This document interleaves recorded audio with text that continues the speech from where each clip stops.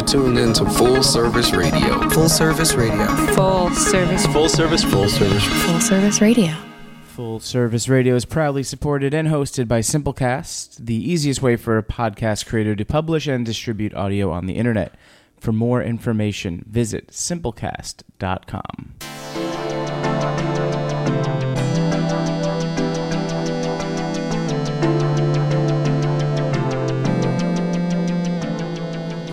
Welcome to The Tidbit, brought to you by Curate. Live at the Line Hotel in Adams Morgan, I'm your host, Kim Bryden. I've been a district resident for 12 years now, and I founded my firm Curate a little over 3 years ago with the mission of providing access to knowledge and new business opportunities so that small businesses can survive and thrive. So, do you run a small business or have dreams to start one? Well, here at The Tidbit, we've got your back. Each week, we'll talk through tidbits of knowledge around starting a small business in the DC and Baltimore metro areas with featured guests and chat about new tips and trends in the food and beverage industry. And if you want more beyond the podcast, well, The Tidbit is inspired by a bi-weekly newsletter that we send out at Curate. You can subscribe to learn more about what we're reading, eating, drinking, and learning. Go to curateconnect.com and sign up in the footer. That's Curate, C-U-R-E-A-T-E, connect.com. So to elaborate a little bit more on the newsletter format around what we're reading, eating, drinking, and learning, at the top of the show, I chat about one of these topics, and then we bring in a guest to dive in even further. So on the last episode, we chatted about what we're eating and certain trends in the food industry that we see emerging today. So I've decided that right now, what I want to talk about is what I'm learning. And when I say what I'm learning, I actually do mean lessons that I am reteaching myself, and wow, does that totally ring true today. I mean, let's start with this fact. I am a millennial through and through. And what I've been thinking about is that largely the millennial generation has been marked by points of uncertainty at each stage of growth. So from 9/11 to the financial collapse to now trying to at least settle down, whatever that means, start a family, save up financially during a very uncertain and somewhat chaotic, that's an understatement, presidential rule. And so, adding to this like macro level turmoil and uncertainty, I've decided to start a business on top of that. And yeah, I was listening to Planet Money the other day, and a guest commented that the quit rate is really low right now, which is actually bad. People are less likely to quit their jobs. And actually, you want people to feel confident enough in the economy to quit. Fascinating. Anyway, I digress. So when there is this macro level uncertainty on top of personal uncertainty, that's a lot to deal with. And I think we can all agree that we, at least here in the district, it may be even emphasized even more because we are at this epicenter of local, national, and global conversation. And, one of the most important points I want to emphasize around, especially if you want to start a business, are these mental mind games that you need to play with yourself. You're your own boss, which is amazing. And being your own boss comes with phenomenal perks like scheduling your day, showing up where you want to show up, all of those factors of flexibility, of time, of types of projects you want to work on. Those are all fantastic. But you also are the only person you are letting down when you don't meet your own expectations. And that mental mind game is really hard and something that you really need to consider if you decide to embark on this path of starting your own business. So This is why I'm particularly thrilled to share this week's tidbit from Quartz on what I'm learning and continue to learn and practice. It's a piece titled Adam Grant's Simple Trick for Actually Enjoying Your Success. And yeah, I know it's very clickbaity, the headline, but hear me out. Organizational psychologist Adam Grant suggests that in the moment when your head is spiraling into I could have done more, that person's better than me, etc., just stop. Stop and think about time travel. Yeah, time travel. Turn back the clock 5 years. And would the you of 5 years ago even begin to dream the life that you're leading now? I mean, you have grown so much and you will continue to grow. And it's really a state of mind. The blog Brain Pickings does a great job of explaining growth mindset. And to understand growth, you first need to understand the contrasting type of mindset, which is a fixed mindset. And so a fixed mindset assumes that your character, your intelligence, and creative ability are static, that you were born that way. And success is an affirmation of your intelligence. And striving for success and avoiding failure at all costs becomes a way of maintaining that sense of being smart or skilled. And that's very dangerous. And I'll explain why it's dangerous by pointing out the opposite, which is a growth mindset. And a growth mindset thrives on challenge and sees failure not as evidence of unintelligence, but as a heartening springboard for growth and stretching our existing abilities. That's a powerful reframe and a powerful shift of thought.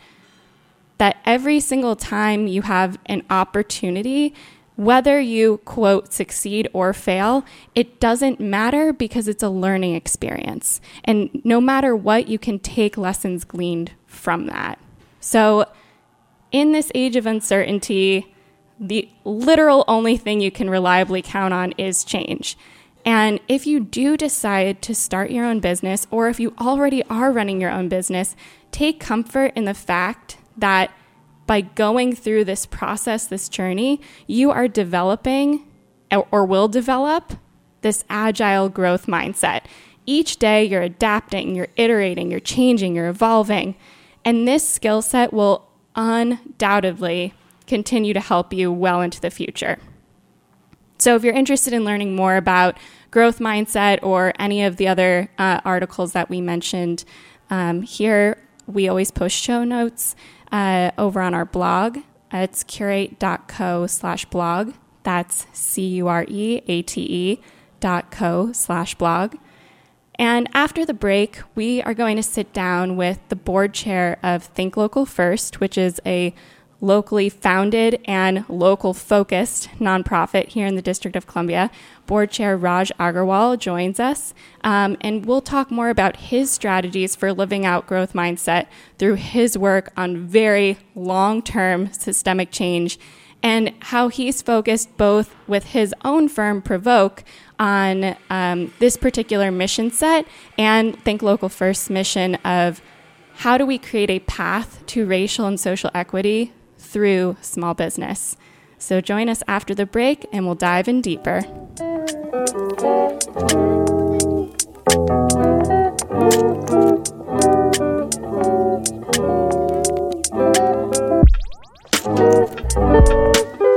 Today's break song is called Don't Go.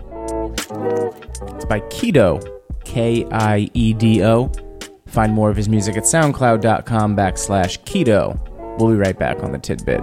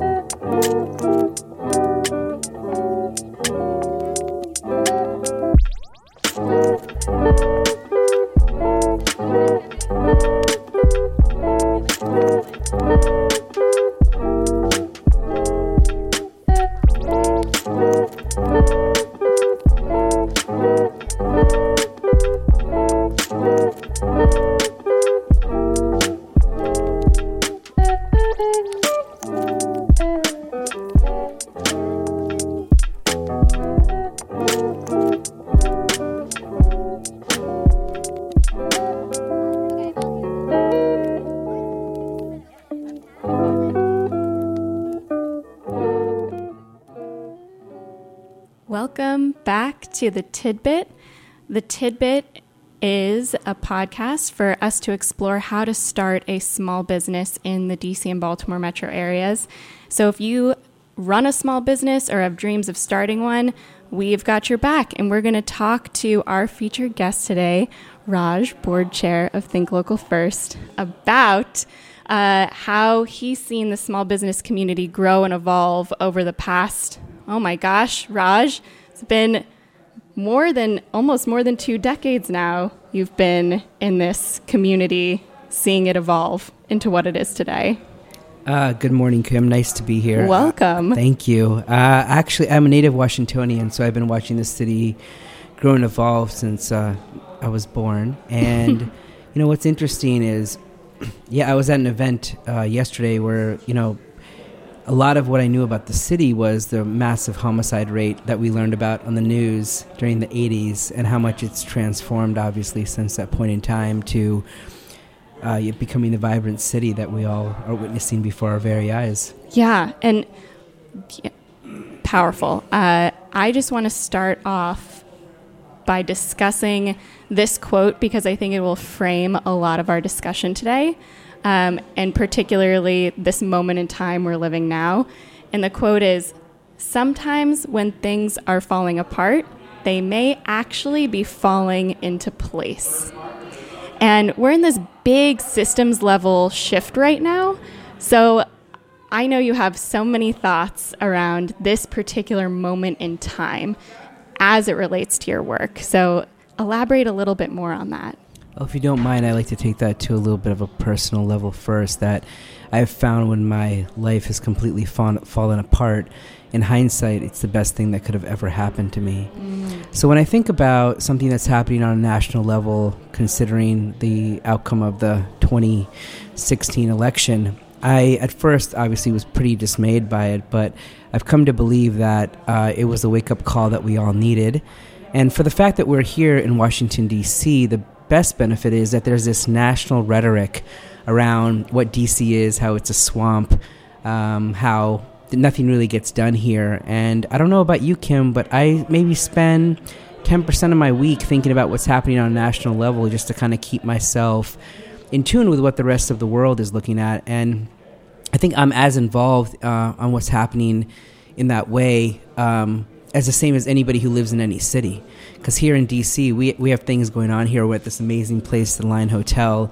Our good friend Morgan West helped to make this happen, and I get to see her creation manifested. I'm completely blown away by it. And I think it's just really somebody told me that the best thing about one of the best things that's happening about the way that our government is being run today is that it's really bringing everything back to the reliance on the self. And so let's also bring it back to the reliance on our communities and how there are innovative solutions happening all over the country that have nothing to do with the national government. They have nothing to do with local government, as much as I love working with them. But it has to do with people like you who are coming up with things like Curate Connect that we've been able to partner on, and other things that innovative solutions happening everywhere. And it's those solutions as part that I'm really aware of are part of a network that I've been involved with called the Business Alliance for Local Living Economies, BALI. I love that. And for 17 years, they've been thinking about, well, what are these innovations that are happening in communities to create these strong, resilient local economies? And local economies don't mean that we don't bring in anything from the outside, but we first look inwards to what we can create on our own, and then we look outside to think how those can fortify it. And I think about economic development in general. I think economic development for the long time has been like, we're going to let these big businesses come in. They're going to solve all of our problems, and everything is going to be great. Well, we have 20-some years, maybe 40 years of data at this point that none of that is true. So again, when I think about, again, from the more macro of what the national government is doing versus what's happening on the local level, it's really about resiliency. And to bring it back to your original point, which has to do with when things fall apart, they actually come together. I think that the greatest thing that I've learned from my own challenges in life and from what I've seen from people around me is that when things fall apart, we develop, if we're able to, and we have support structures around us, which I think the business community here in DC really represents. Absolutely. Is you develop resiliency. And as a result of that, it's even better. In fact, Andy Shalal, who's one of our co-founders and is a dear friend of mine. He owns Busboys and Poets. And where is Busboys and Poets? Well, it's all over D.C., you know? Amazing. Yeah, and so he's one of the most sought-after, I think, restaurateurs in the city, and obviously there's a strong social mission to what he's doing. And, of course, I mean, there's a whole history there. Maybe you could have him on the show, so I don't have to talk about it right away. But he talks about he'd love for us to do a conference on failure. And I don't think as businesses we're able to talk enough about that, because it's all about how we did things. Or, you know, last night I happened to see this interview between President Obama and David Letterman on his new show on Netflix, and he talked about the fact is that when things do work out, we're lucky. Right. You know, this has nothing to do with how smart I was. And I hear so many people in the technology industry and other people thinking about that, you know, how smart they are. And there is an aspect of luck to this whole thing that I think timing. Really, yep, absolutely. At the top of the show, we discussed fixed versus growth mindset. Mm-hmm. And I think you're absolutely right in bringing all of this full circle to say, by having a growth mindset, you're able to see both opportunities and failures as a springboard to learn something from it. So it's not, if you fail, that's it. It's no measure of your intelligence or character. It's just another way for you to adapt and be resilient. It's so sad to know that that's how it's associated. And I think, like, you know, our schooling or the way parenting is done, so much of it is related to what you just described. Yeah, outcomes oriented, as opposed to, you know, did you win that soccer game? Did you get that A? Mm-hmm. As opposed to learning the process or thriving in the process. Yeah. Well, I want to circle back to one of the points you made around our economic development strategy and how it's sort of been mimicked across cities nationwide, that typically the strategy is have a larger business come into a city to sort of revive or spark job creation and job growth.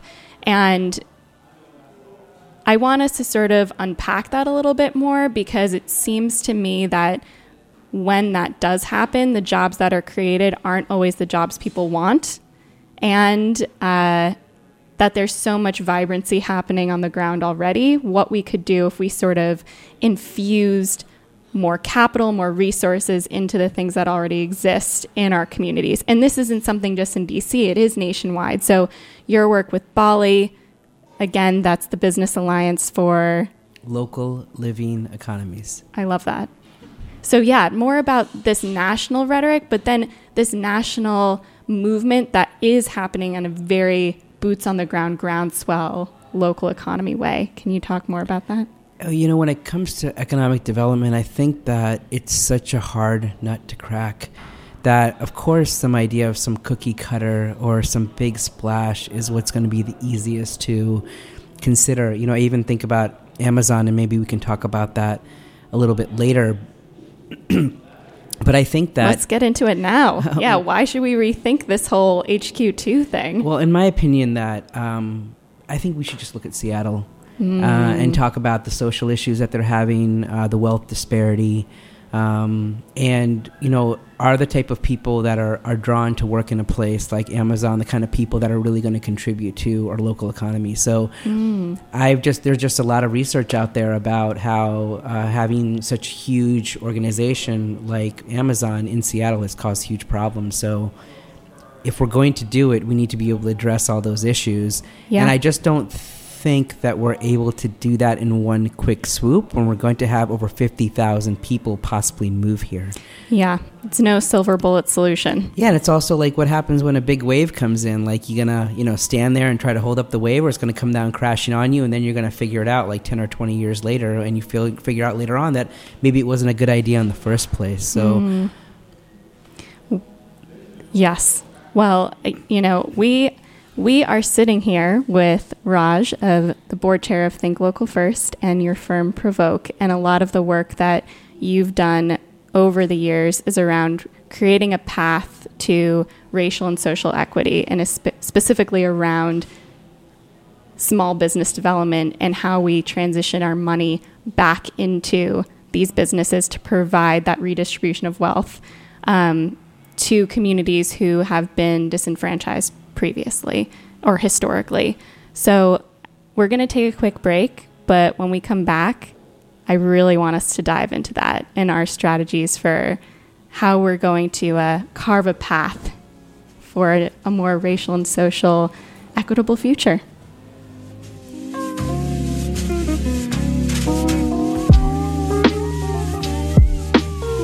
More Keto on the break. Again, Kiedo, a Brooklyn-based producer, New York. We'll be right back.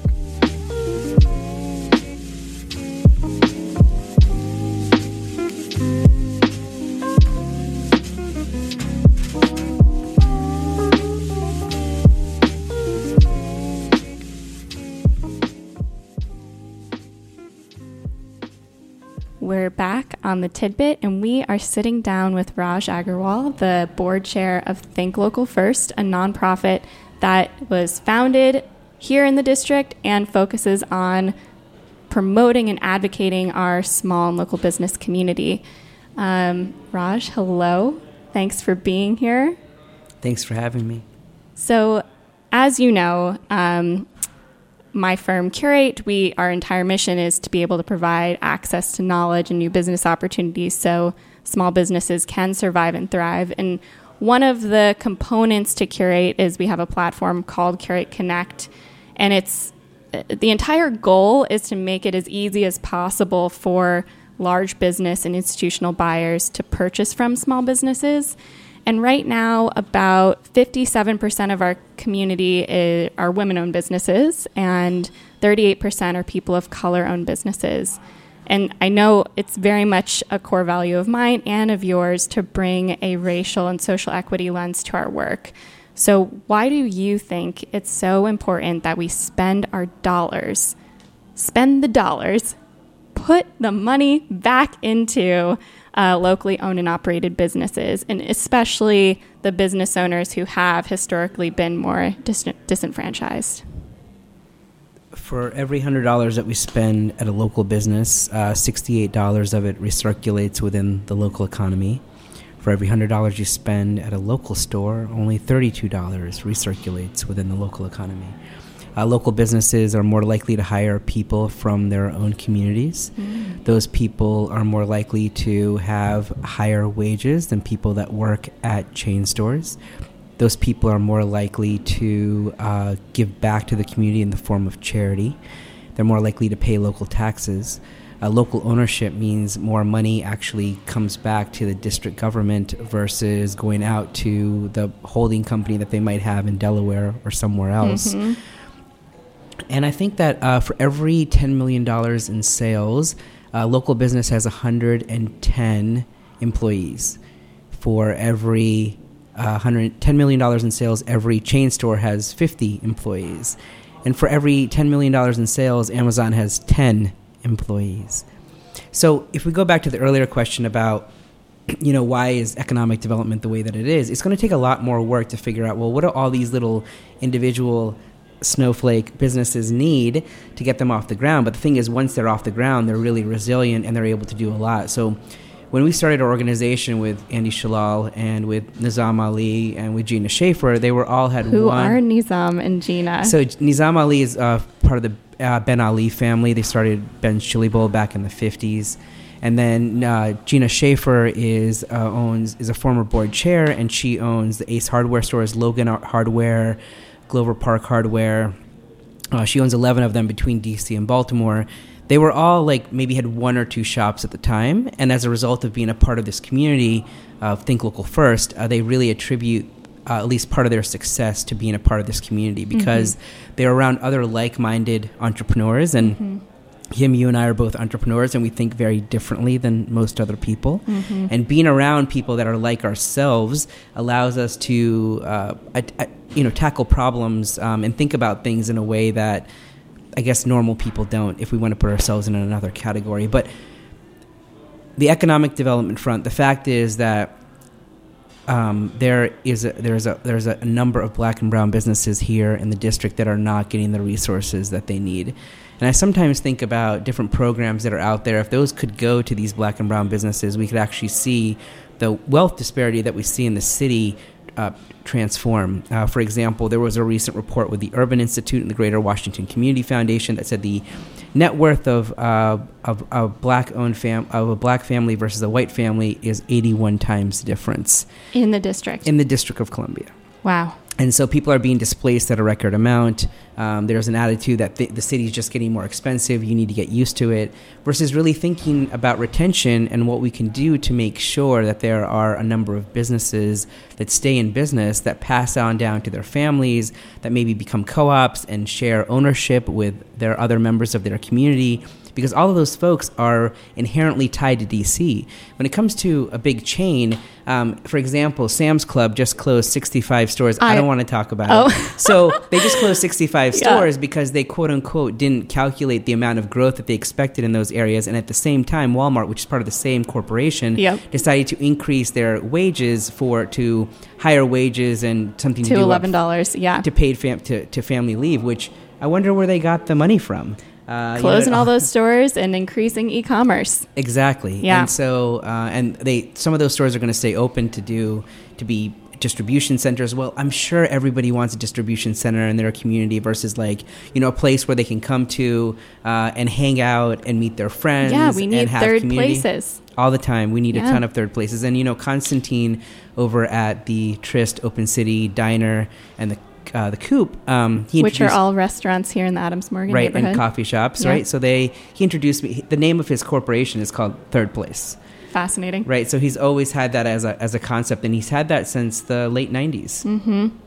Yeah, and it is so important that we recognize as consumers where we're putting our dollars, and I think it's only going to become more and more of a staple of our culture for people to talk about where they've put their money. Maybe you're buying a commodity good, paper towels on Amazon, but other purchases, that transparency of how you're buying and who you're empowering with your dollar, I believe that we're only just seeing the beginnings of it. And the fact is that in 2044, America will be a majority people of color nation. Yet there are enormous inequities that people of color face in health, wealth, employment opportunities, and so on. And because of our systemic policies. Exactly. Yeah. And if we don't create economic value and advance racial equity by reconceiving products and markets for the fact of how our country is changing, most of those businesses are going to lose out. So there is a huge opportunity to do that. And the hardest thing to do is, in order for business to be able to address these communities, is to really take a look inside as, how are you made up? What is your organizational structure? How is this product going to appeal to this market? And the fact is that so many of us are out of sorts when it comes to thinking about racial equity that we don't even know where to start.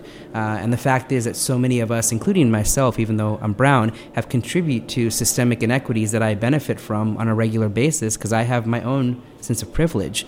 But how are you going to have those conversations with business owners? Mm-hmm. Yes, and I think one of the main things we need to really emphasize is that if we are going to create intergenerational wealth for families, especially families of color, there are three primary ways, at least in my opinion, that happens. You own land, you start a business, and you hope that it grows and succeeds, and the third is job mobility. And if the last is harder to come by based on, maybe you leave a job and you start at another, but maybe your percentage increase in your salary actually isn't that much. So if job mobility isn't something we can always bank on, and if owning land is becoming increasingly hard, then I've put my eggs in the basket on entrepreneurship because you're the same way. We fundamentally believe we can be the change agents. And what we need now is for everyone with their dollars to show up and be that community support for the people who have taken the risk and want to build this intergenerational wealth for themselves and their current and future families. Yeah,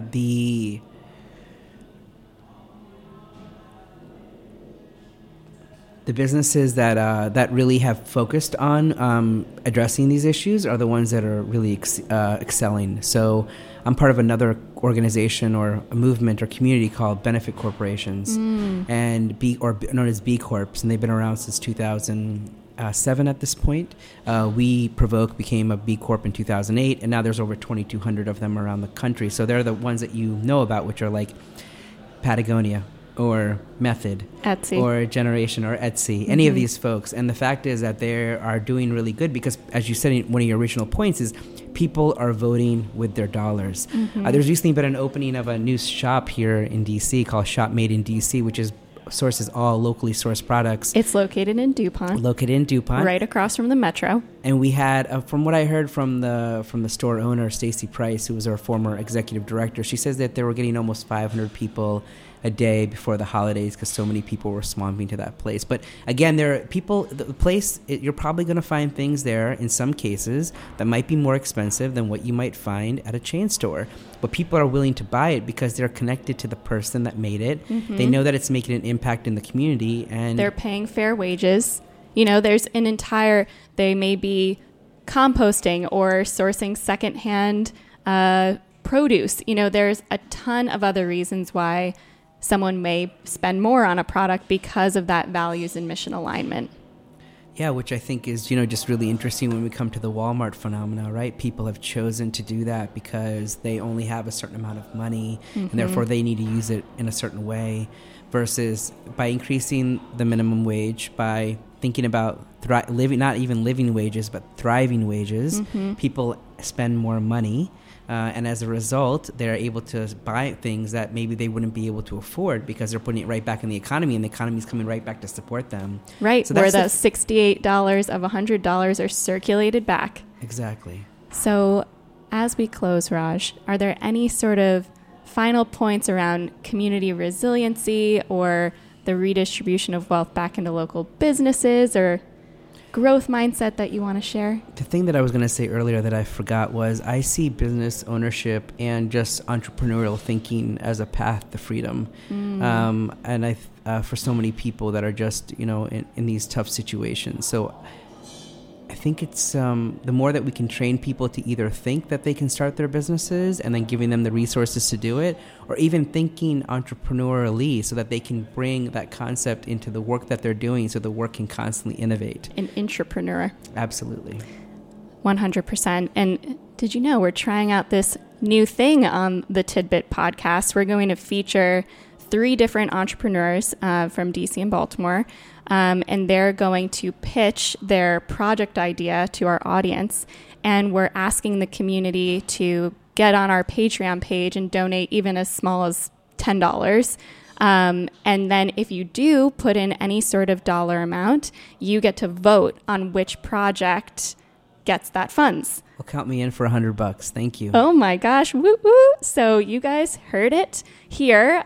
We want you to go over to our Patreon page. That's patreon.com/thetidbit. And in February, those will be the entrepreneur spotlights. So check it out. Keep staying tuned into the Tidbit. And until next time, we want you to remember to scale thoughtfully as a business owner. And if you are a consumer or big business, source locally. And we can help you do it. Woo woo. Till next time.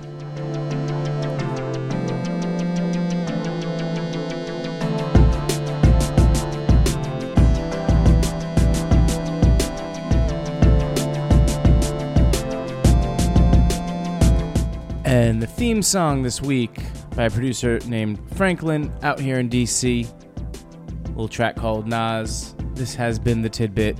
See you next time. Thanks for listening to this program on Full Service Radio, broadcasting and recording from the Line Hotel in Adams Morgan, Washington, D.C. Full Service Radio programming can be accessed live and archived on fullserviceradio.org. Our talk programming is available on most podcast apps like iTunes and Stitcher, and our DJ sets are available on mixcloud.com/fullserviceradio. Full Service Radio features over 30 weekly shows and over 50 local hosts covering every topic imaginable. If you want to be a guest or get involved, email us at info at fullserviceradio.org. Follow us on Twitter at fullservicerdo, on Instagram and Facebook at Full Service Radio. Thanks for listening.